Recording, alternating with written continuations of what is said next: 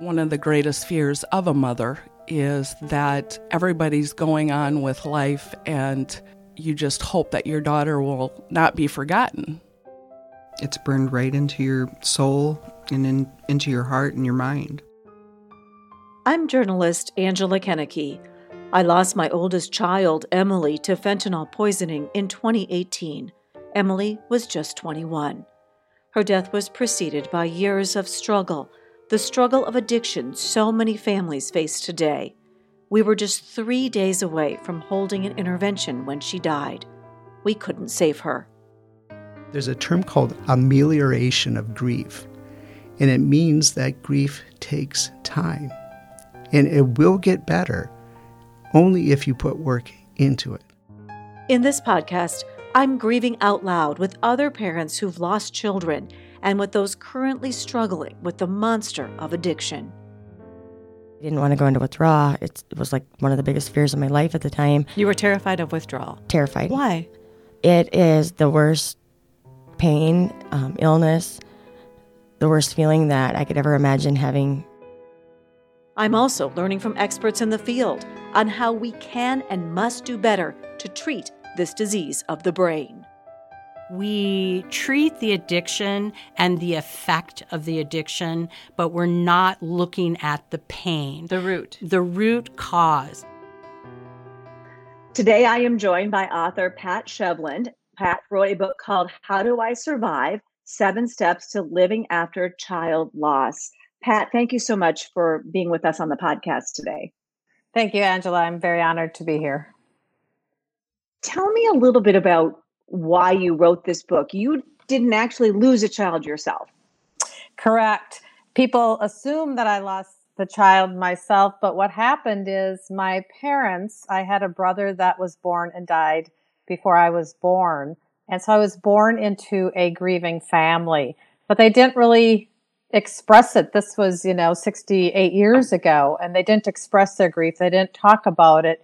And it took several years before I even realized that I had this brother in addition to all my other brothers. And when my brother would have turned 60, I had some epiphanies in life about my relationship with him, even though we were 6 years apart and I never knew him. But it also was a time that my mom allowed to open up the grief that had been buried within her for 60 years. So we did a lot of work together to try to help her give her grief air, give it air so that she could actually start the healing process, which she hadn't been able to do for 60 years.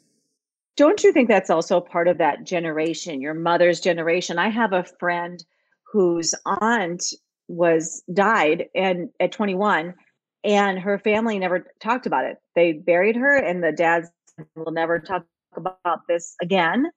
And I think that was very typical of maybe the previous generations, just you move on, you don't talk about it, you bury your grief. Absolutely. Absolutely. That was a big part of it. And there was a lot of layering of grief in my family at the time because there had been 4 deaths all within a matter of like a couple of months that were all immediate family members to my dad's side of the family. And so once we started talking, we realized that there was a reason why they really couldn't talk about it.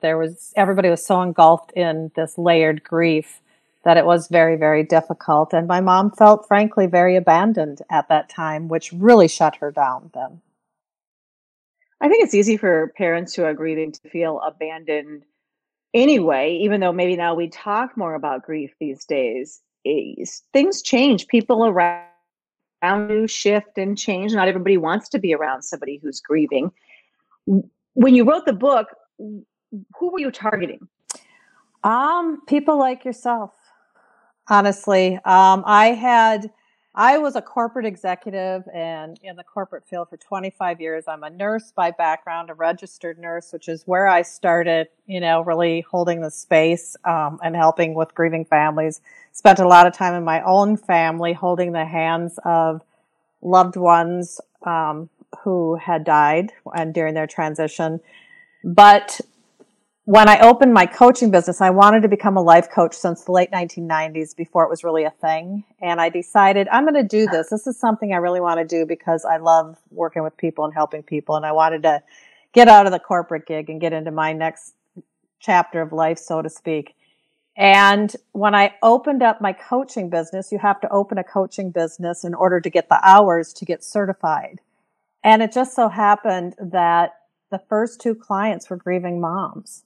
One was where her child had died. He was 14 and he had died in a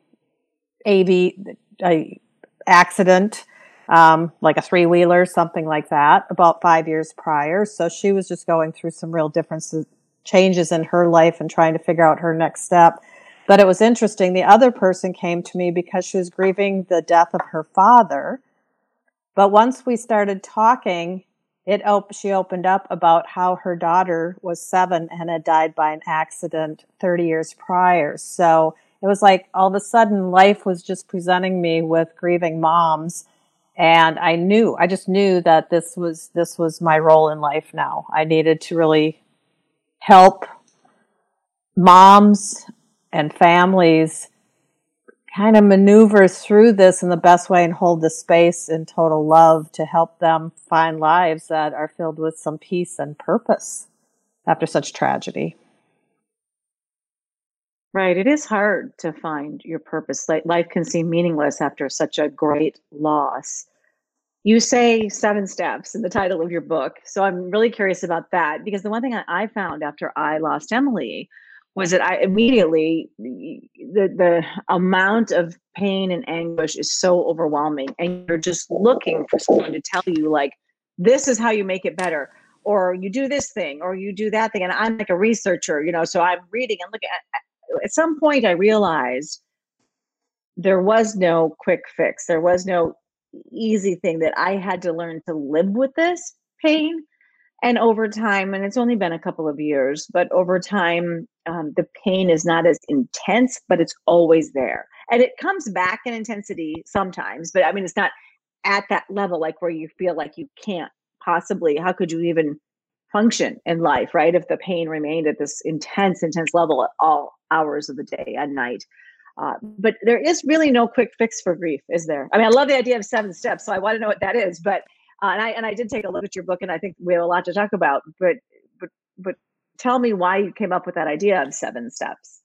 And so let me first talk about when I in grief, and you are an expert, unfortunately, of this. But what happens when that trauma initially is there? I'm going to speak in nursey terms because I'm a nurse and medical background, but it's like being in a horrific accident and your body is totally mangled. And what happens? A lot of times you may be put into an induced coma for a while, right? If you have, brain injuries and swelling and all of that type of thing. And so your body is just kind of being insulated through this medical coma. It feels like grief and that initial stages of grief is just like that for your psychological body, is to just kind of put you in that coma phase. And that takes a while. So I don't even recommend when people come to me and it's just really fresh, their grief is just, the death has just occurred and it's they need to have that time to just be insulated in their grief, be surrounded by their friends and family, and just kind of be in that fog of grief. But then over time, as you probably know, then you start wanting to, okay, I need to figure out what are some things that I can do. And that's where the 7 steps came in. It's not a quick and easy fix for sure. Yeah. I want to just touch on what you just said there about the early stages, because I was very fortunate. I had a short-term disability policy. So I was able to take 3 months off of work. Work was checking with me, going back, that kind of thing, but they were understanding. And I don't think I could have functioned. And I was surrounded by my family, and my best friend came from out of town and stayed with me a couple different times. And I had that sort of insulation period. I know a lot of moms who went back to work after like a week or 2 weeks, or even dads. And I just feel like I think I would have just crashed and burned out at another time then. And so I think that's a society wants you to okay, you've taken your 3 bereavement days or something, or we've given you 2 weeks or whatever it is. Now get back to work. And I think that that's unrealistic expectation, because I do liken losing a child or having that incredible kind of trauma to a brain injury. I mean, I really think I was in shock for the first year, quite frankly. But so how do we get people to understand that someone who's lost somebody very significant in their lives, it doesn't necessarily have to be a child, but that you need that time. I mean, we don't allow that in our society. We don't. Well, this is a quick fix society, as you know, in all the work that you've done and everything that you've experienced. We are, let's take a pill, let's do this, we want it over with. And we don't do grief well here in the United States. I'm going to be very frank about that. Even if we get into cultures within the United States, when my nephew died, when Coleman died, it was a Native American culture. And we took the time where there was this 4 days of this wake and then a wiping of the tears ceremony. And so it wasn't like that you're going to stop grieving, but it really allowed 24/7. We were there and we were in the teepee. We were with, his body. We were with the family, and we spent so much. I mean, it was total immersion and spending that time to help in a little bit of that grieving process. But, think back into like the 1800s or whatever, when people would wear the mourning black, and they might do it for a year. I was just talking to Marianne Williamson. I don't know if you know who she is, but she was. I do know who Marianne Williamson is. So I was on a call with her the other day, and, she was talking about in the Jewish Talmud or whatever the book is that she was talking about, is that there were rules, and you could actually get up from the dinner table if you were grieving without having to be excused or wait till the end of dinner, because they honored that grieving process and allowed it to go on. But it is kind of a quick fix thing here. And so what I tell families that are coming to me and moms that are coming to me, especially if they're coming to me and it's only been, 3 months, 6 months, 8 months, depending on where they're at, I will tell them, I think that you need to just have some time here. And the biggest thing is you need to be kind to yourself. There is no timetable. There is no cookie cutter process for grief. You are alone, and you're doing your own grief journey. Even your family members are going to have a different pattern, a different way of moving through. And it's not moving over it. It's not getting over it. It's moving through the various times. And this is a lifelong thing. I have a friend who, her son was 21, her one and only child. She was a single parent. He died 11 years ago. And I have to tell you, the 10th year has been really, really difficult. She's working through it, but all of a sudden that just kind of showed up for her, where she's been doing pretty darn good, but those times happen. Well, we could certainly learn from other cultures. I had the privilege of having a wiping of the tears ceremony performed for me by a South Dakota tribe. And I wrote a blog about it. It's on the website here, but it was the most incredible healing thing. And I just think we could really take our cues from other cultures on how to better help people grieve and feel the support and love, instead of trying to act like it didn't happen or like you're just going to move on. But let's talk about some of the content of the book, because I want to make sure we get to that. Okay. 7 steps. What are the 7 steps? Okay, so the 7 steps just so happen that I use the acronym BREATHE, because what's the first thing when we go deep into grief? We forget how to breathe. We bring that and the air gets caught in our chest, and when we're sobbing, and so it's so difficult. And so we have to learn how to breathe, to inhale and exhale. That's so important emotionally and physically throughout this. So that's what I use. So there are 7 steps. So the first one is just really understanding who you are today, when you're starting to kind of step into, okay, I'm looking into the future a little bit, but who are you today? Because when we have a tragic loss, when your daughter died, everything changed. Changes you. Your values probably change. Things that were important to you before are not the things that are important, and vice versa, right? Right. All of those things change. So it's really understanding. So I use different tools that are some are tests that we use, some are just evaluating where you're at in various areas of your life. And I also use a program called Human Design to kind of see who are you when you came into this world based upon your birth date and your where you were born and that type of thing, because it gives a really good idea of what are your strengths and who you really are at the very core of your personality level, so that we can use all of those things to help as, you know, that my clients are walking through this journey to help them. So if they want to do something, we can pull on their strengths, or maybe sometimes their strengths may end up getting into their way. It could be Achilles heel. And so we work with that in this understanding, just have a baseline of where you're at. So that's the first thing that we do. So being clear on who you are today, that's the B in breathe. Then the next step is reimagining your life. And this is really... That's hard to do, because I think the hopelessness that comes along with grief and the feeling like there is no real future, like it's been robbed from you, even though, I mean, I always bring gratitude into it, but even though you may have other kids or a spouse or a career or whatever, it does feel hopeless sometimes. Yeah. Mm-hmm. And sometimes all that may be is, I just want to find peace. I've had clients, I had a couple that I just worked with recently, and I had both of them together as I was coaching with them. And they both came up after this exercise, because I do a guided imagery meditation to help kind of envision what we're looking for. And both of them just came up with a simple thing: I just want peace.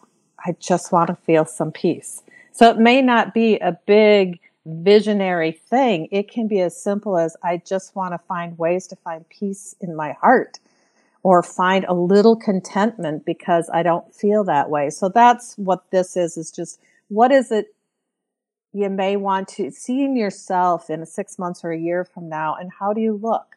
How do you feel? What's that dream state? And that can be hard, because you may not feel that. And that's why I think early on, it's very difficult to say that. You know, it's, give it a year, give it 2 years. You know, a lot of the people I work with, it's not something that we start working together within, 3 months to 6 months. They've been walking this journey for a while. So that's what that is. And it's using a guided imagery meditation, that I have, that I share. And when they get the book, then they can actually reach out to me and I give them a recording.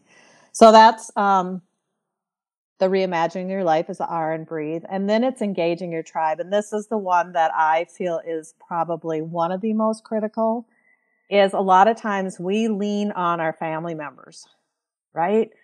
But our family members are grieving deeply too. And so there's that, you need to have a couple of people that can be a little bit removed from that are solely your tailor-made support team. And so I encourage people to choose 1 or 2 people and actually have conversations with them, asking them to be part of that tribe. That, when you're calling in the middle of the night because you can't sleep, they're willing to answer the phone and talk you off the cliff. That they're willing. It can be hard to find those people. It can be hard to find. I mean, I'm lucky. I have a couple of really close friends that I know I can lean on. I don't know if I call them in the middle of the night, but maybe I could have early on. Yeah. But you also, like, friends shift and change. I hear that from everybody who loses a child, that their friendships change too. So some people that they thought they could count on, they couldn't. Right. And that'll shift. Again, that shifts over time. But in this initial program that I talk about, find and don't, it doesn't have to be a lot of people, but 2 people. Your family is a support. You're all going through this together and have a great understanding. But I'm going to use an example. This couple that I recently worked with, dad and mom, and when we started working, I could tell by the way that they looked at each other, because their son had died by suicide. They didn't want to talk freely because they'd look at each other and they didn't want to hurt the other person. They didn't want to open up all this stuff.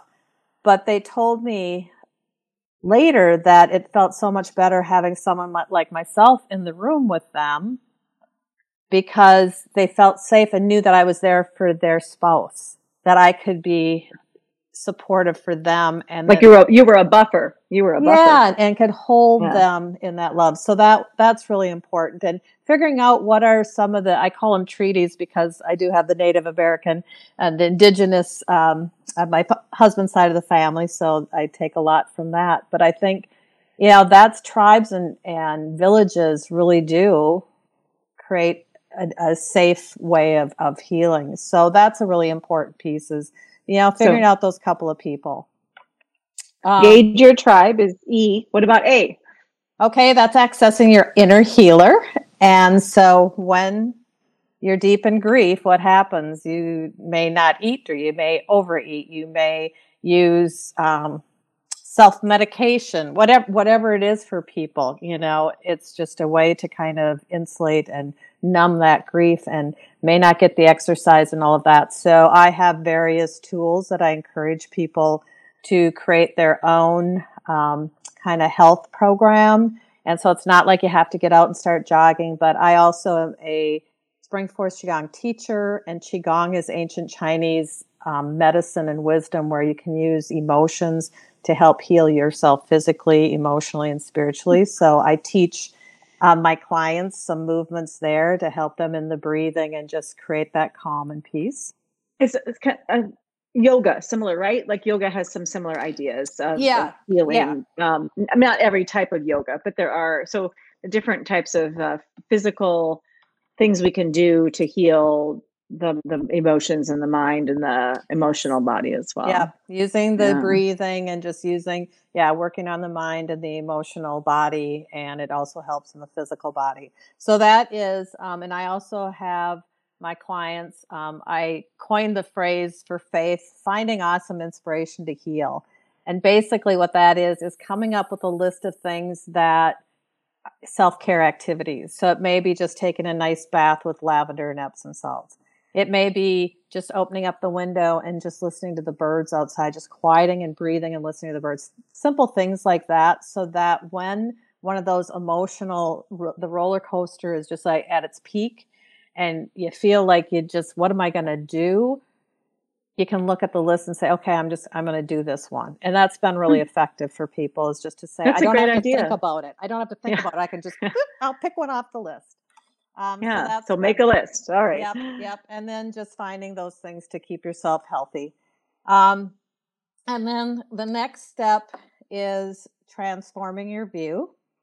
And that's probably one of the most difficult, I would say, is because it's going a little bit deeper. A lot of time when we are grieving and we're hit with a trauma such as what you've gone through, you're bringing with you all of your past experiences, any other griefs that you've had in the past, any traumas that you've had in the past. It's like all of a sudden this all comes to the table of grief, and it's overwhelming. So there may be beliefs that you have that you're struggling with right now, or anger and guilt, of course, are huge after the loss of a child, because as a parent, we want to protect and we can't. And I think for those of us who have lost our children to addiction, that is especially true, because in a society we're taught, first of all, that we should be able to somehow control that as parents, right? And we, no matter what kind of help we sought for them, no matter how we try, it's such a difficult situation to navigate when a child is rebelling or using drugs, and it's just such a hard thing, and parents get blamed a lot. And so I think all those would have, should have, could have, I mean, I do that to this day. I thought the other day, well, maybe if I would have reacted in this way when she did this, instead of the way I reacted, maybe she would still be alive. And I learned a lot along the way in dealing with someone who was using drugs. I learned a lot how to better react, how to better cope. But I mean, that is a hard thing, I think, for all of us, who are in the same boat where we've lost our child to overdose. Yep. And absolutely, or if your child has died by suicide. What could I have done to change that? But even for my mom, my brother was only 4 months old. He was healthy. He was fine. He had his baby shots, and then he died that night. So for 60 years, she carried this guilt, a lot of anger, a lot of frustration at not being supported, but the guilt was just horrendous. And so then when we started unwrapping that, because she thought that she had done something or that she didn't do something, and so I walked her through, and that's where sometimes it's helpful to have a more objective person to just kind of walk through your story, because once I walked through it and I reiterated that back to her about what happened from the moment she took him to the doctor to get his shots throughout that whole day and that evening, and put it in a factual basis, all of a sudden I said, from my point of view, Mom, he had an anaphylactic reaction. He had a bad reaction.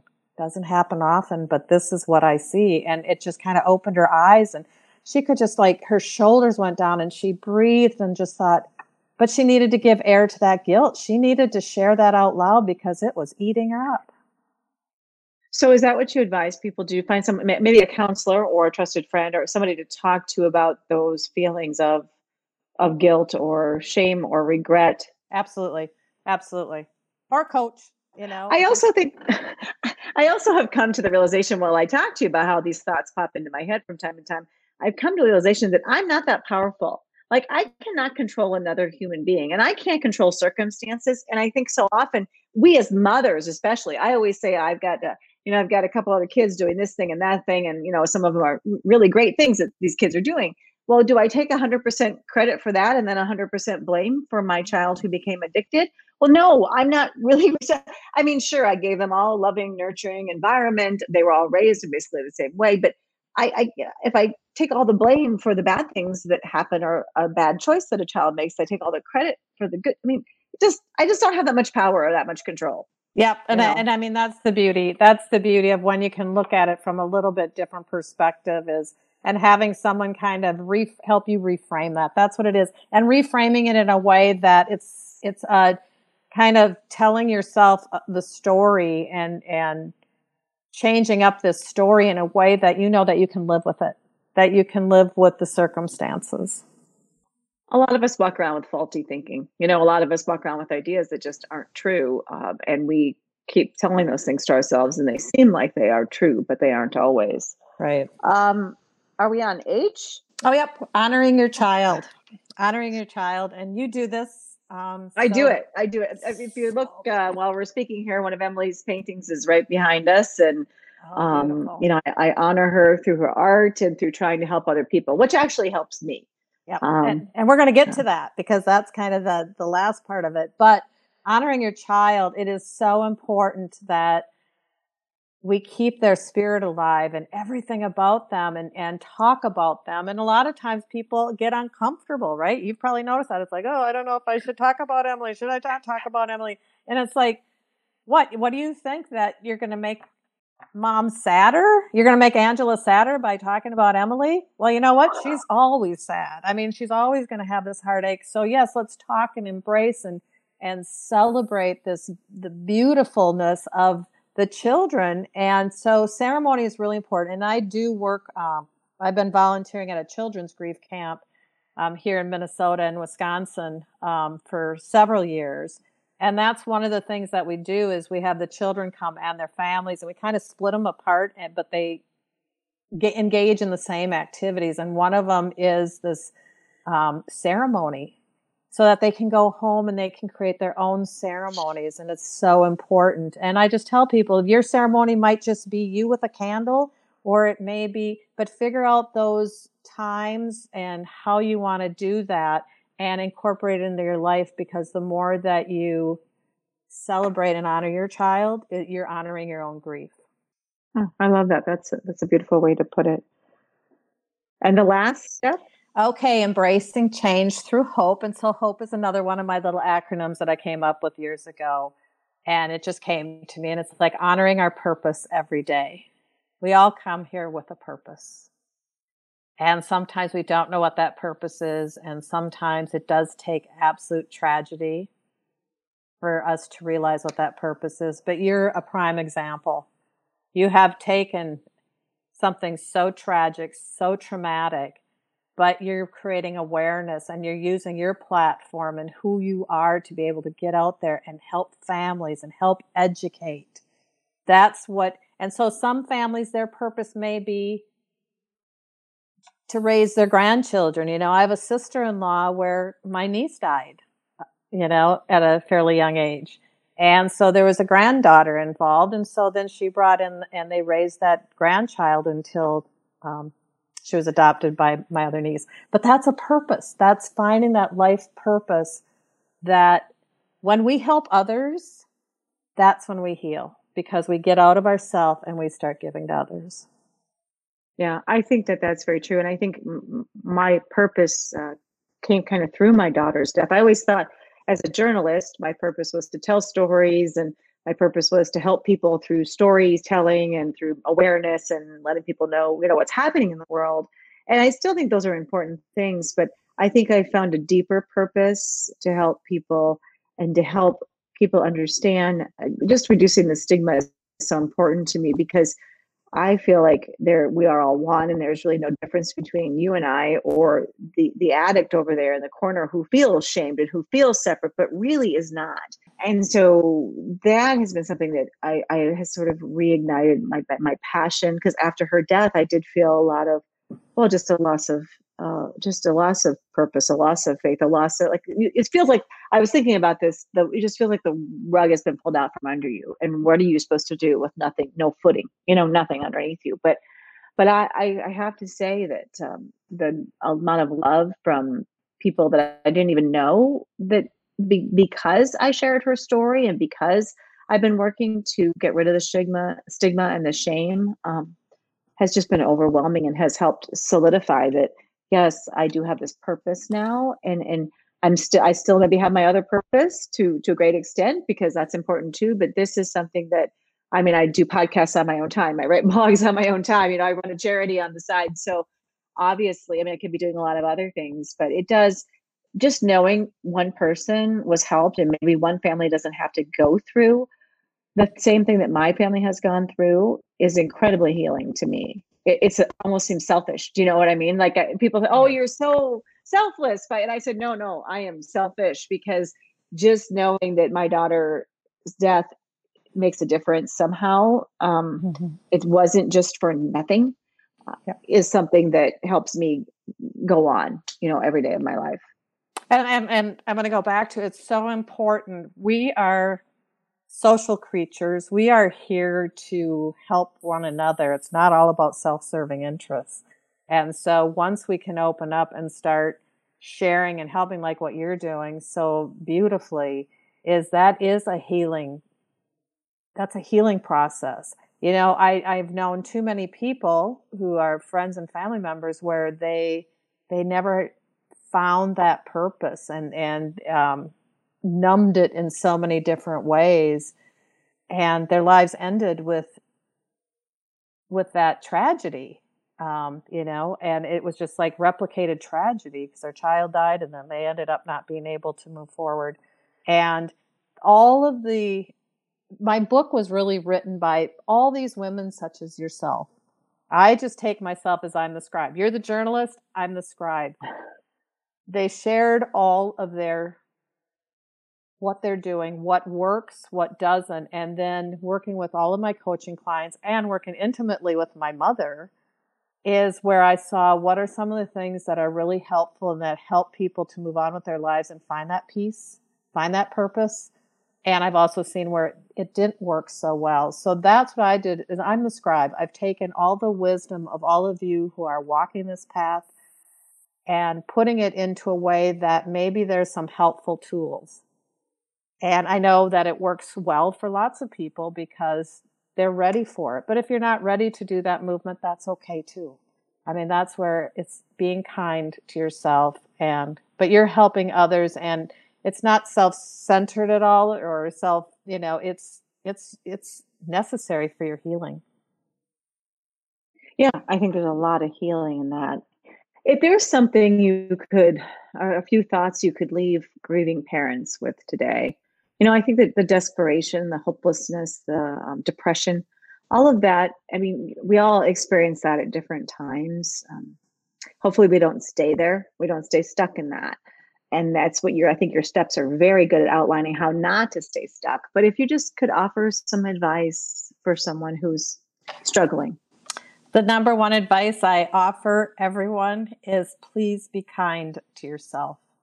The kindness needs to be to yourself and to not feel like you have to live within others' expectations. Because as I said, and as you know, there is no timetable. There is no cookie cutter process. 7 steps is not a cookie cutter process. We all go through all of these feelings, emotions, and journeys at a different path, at a different time frame. So I say be kind to yourself. So whenever you're feeling a little out of sorts, or you're feeling like maybe people are judging, or you shoulda, coulda, woulda, it's like take and breathe.